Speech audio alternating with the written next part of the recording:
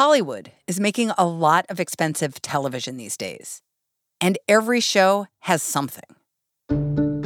House of the Dragon has dragons. And all the dragons roared as one. The Mandalorian has space battles. Alert. And Succession has billionaires on yachts. Not everyone can live this life. But there's one show that stands out. Yellowstone. It's a Western set on a Montana ranch. Our colleague Eric Schwartzel says one episode can cost close to $20 million.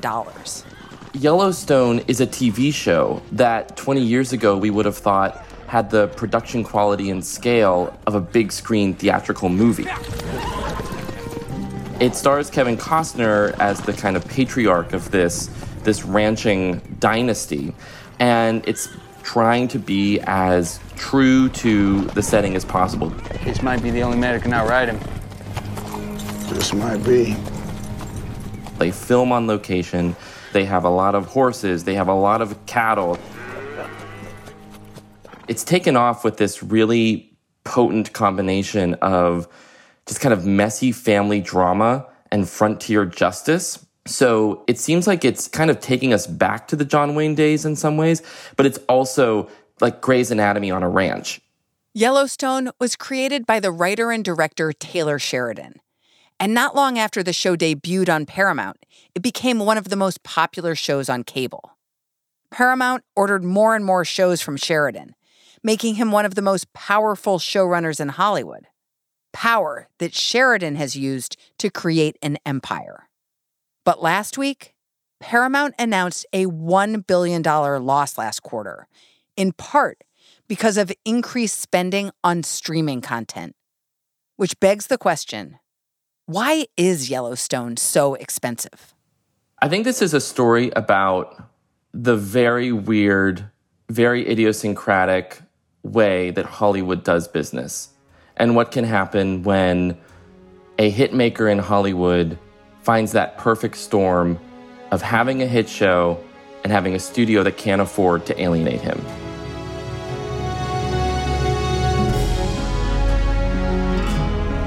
Welcome to The Journal, our show about money, business, and power. I'm Kate Linebaugh. It's Friday, May 12th.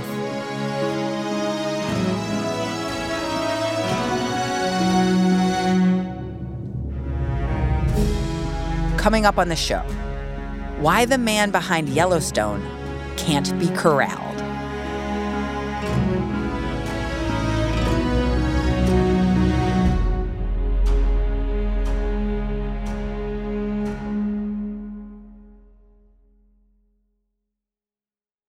This episode is brought to you by Indeed. We're driven by the search for better, but when it comes to hiring, the best way to search for a candidate isn't to search at all. Don't search, match with Indeed. Use Indeed for scheduling, screening, and messaging so you can connect with candidates faster. Listeners of this show will get a $75 sponsored job credit to get your jobs more visibility at Indeed.com/journal. Terms and conditions apply.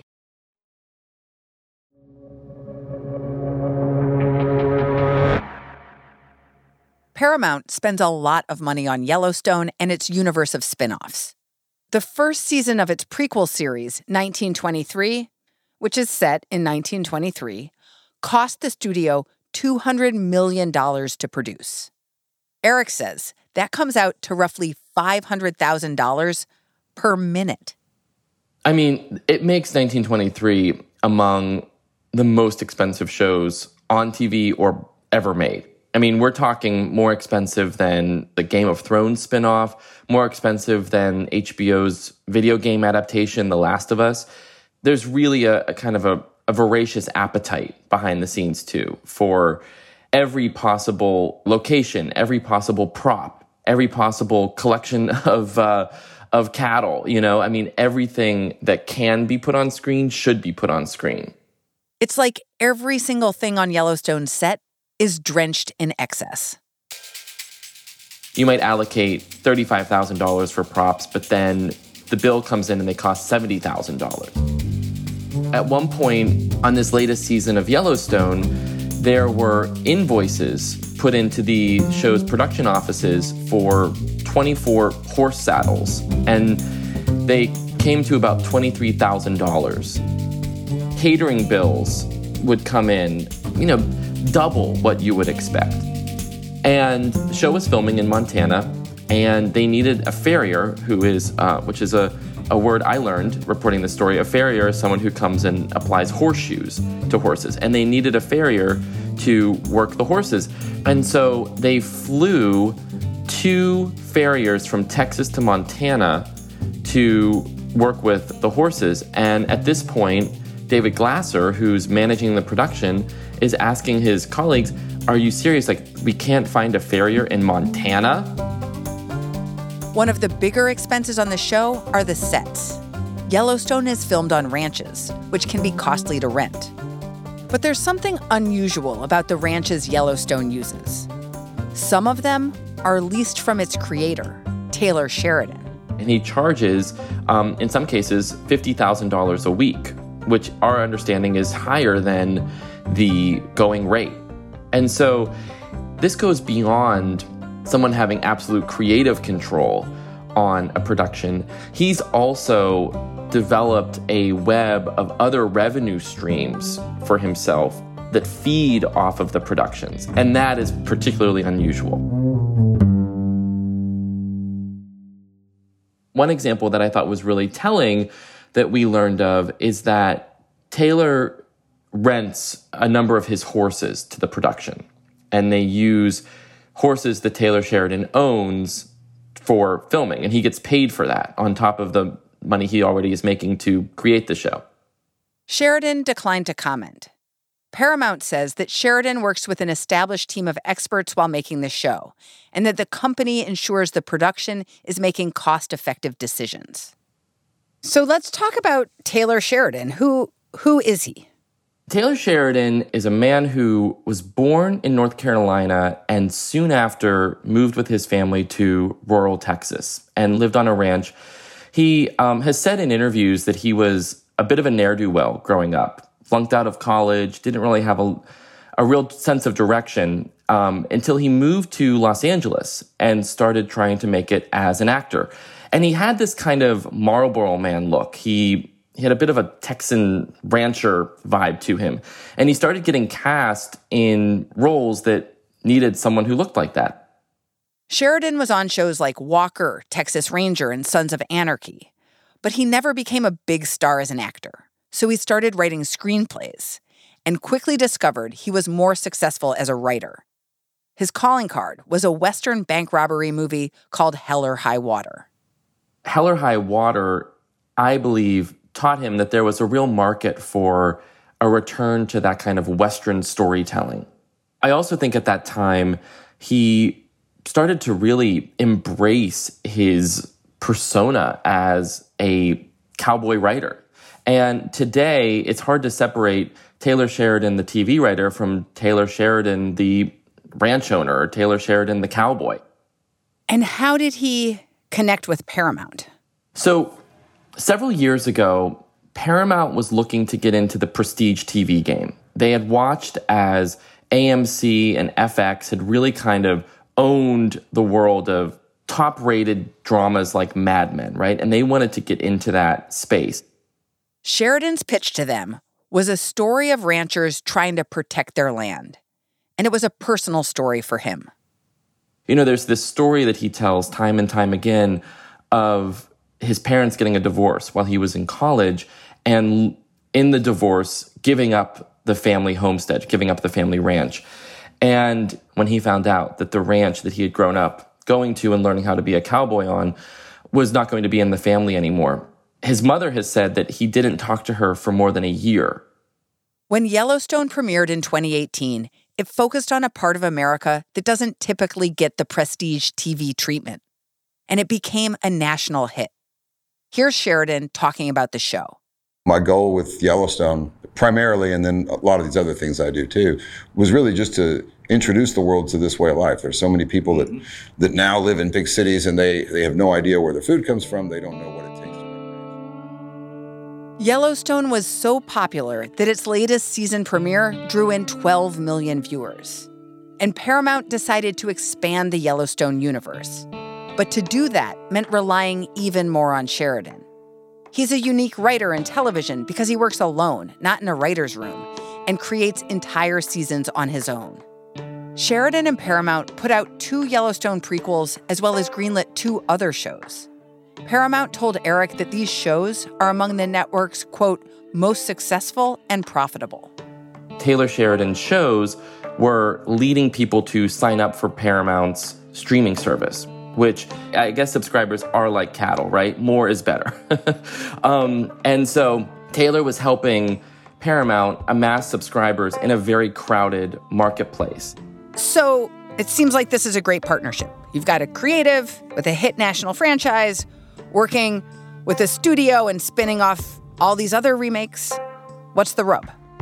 Well, the rub is that behind the scenes of all of this success were frustrations, tensions, and mounting problems within Paramount over how much the shows were costing and how the productions were being run. And not only that the costs were accruing on set in ways that many working there thought were completely unnecessary and really beyond the usual boundaries that are set on these kinds of productions. And how do these costs connect to Sheridan?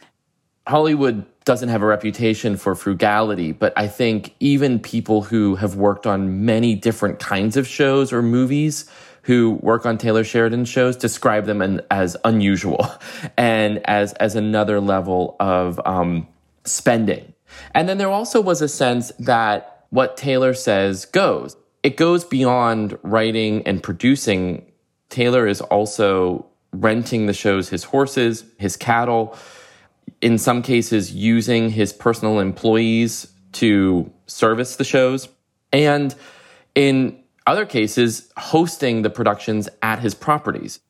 The address of one of Sheridan's ranches is 1102 Dash for Cash Road.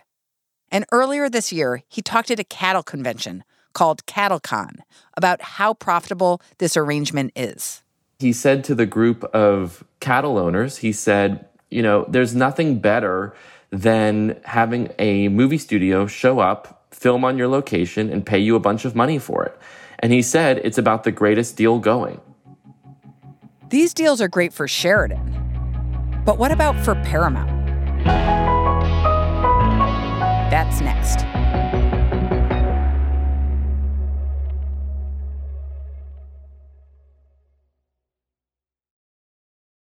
This episode is brought to you by Indeed. We're driven by the search for better, but when it comes to hiring, the best way to search for a candidate isn't to search at all.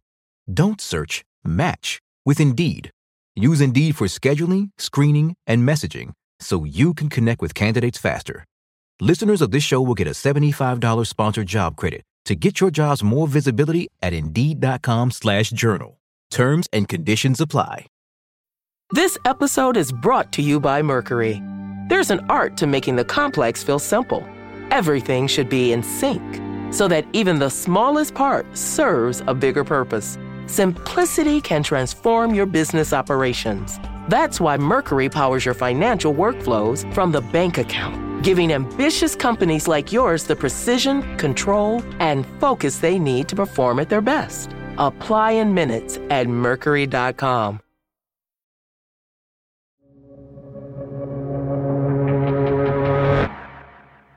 Last week, Paramount stock dropped nearly 30% after it reported it lost $1 billion in the first quarter of the year. We're also navigating a challenging and uncertain macroeconomic environment, and you see the impact of that in our financials. That's Paramount CEO Bob Bakish on an earnings call earlier this month. Over the past several years, we've seen streaming companies just pour billions and billions of dollars into programming because there was a mentality that you had to acquire subscribers at any cost. That model really came home to roost, and a lot of those expenses started to really add up. And Paramount really seems to have hit that moment last week with these earnings. And they had said on the call that part of the reason for the losses were costs in their streaming division. And is that because of Yellowstone? Well, Paramount would argue that their losses would be higher if they didn't have Yellowstone because their Taylor Sheridan shows are profitable for them. But it was really telling that one of the reasons that Paramount CEO Bob Bakish said that the losses were so steep was because their costs were so high. You know, I was listening to the earnings call and thinking about the emails and invoices I had seen, and the emails I had seen of production executives pulling their hair out and saying, wait, we really have to spend this amount of money on horse saddles? We really need this amount of money on prop jewelry? And what has Paramount said about this? Paramount, whenever we spoke to them for this story, really came to Taylor Sheridan's defense. And Paramount has been facing some real headwinds in its streaming business, but they would argue that those headwinds would be even greater if they didn't have Taylor Sheridan and his shows in their arsenal. 101 Studios, the production company that makes Yellowstone, said that it works with Sheridan to balance saving money and making the show as high quality as he expects. The company said the franchise is so successful that it's worth the costs. So Yellowstone is Paramount to Paramount. Well said, yes. I mean, Paramount is really struggling in a market where much bigger and deeper pocketed competitors are trying to win subscribers and, eyeballs. So think of it this way. Paramount is a small fish in a big pond, and Taylor Sheridan is a big fish in that small pond. It's really this perfect storm that has allowed Taylor Sheridan to compound his power and leverage over Paramount because they can't afford to lose him because he's really all they've got to compete with much bigger competitors. Has anyone raised concerns about Taylor Sheridan's unusual relationships with his productions where he's renting his own ranch to the show? Paramount and the production company behind Taylor Sheridan's shows were very quick to say, we love being in business with this guy. But we learned through private correspondence and interviews with executives that yes, there are concerns that this is gotten out of control and that Taylor Sheridan's leverage has given him really outsized influence over how the productions are run. Right. He's like the bottom Jenga block. I think when it comes to Paramount's streaming strategy, he's the bottom block, but he also made the block and runs the cafe where you play it. Last week, Paramount announced that Yellowstone would end after this latest season. But Sheridan's contract with Paramount runs through 2028. The world of Taylor Sheridan stories really is functioning almost without Yellowstone at this point. Yellowstone is still a big hit, but he's got other shows that he's working on of a similar vibe, right? He's really hit on something, and he's got a lot of other things cooking. And so I don't think Taylor Sheridan and his kind of particular brand of frontier narrative is going away anytime soon. What does this story say about Hollywood right now? I think the narrative had been, Taylor Sheridan, the industry's most prolific TV writer and creator, is just racking up one success after another. And what I think our reporting showed is that there is a shadow to that success. We're accustomed to hearing stories out of Hollywood of producers or writers or directors having a lot of perks, right? Or getting what they want because of their track record. This took it to a whole other level. And in the case of Taylor Sheridan, that success has been parlayed into remarkable power and remarkable leverage and really a dynamic we haven't seen in a long, long time.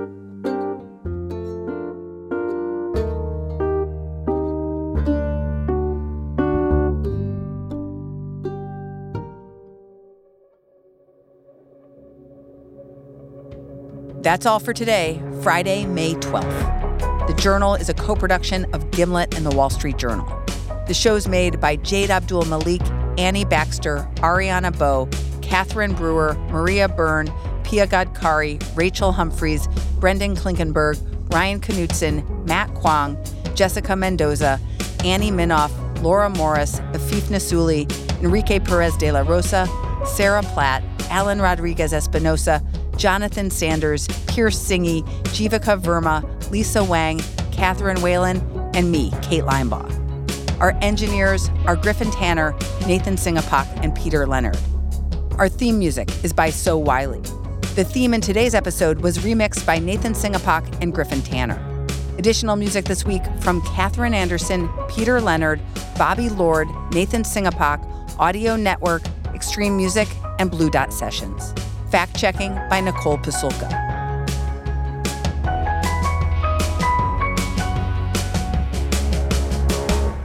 Thanks for listening. See you Monday.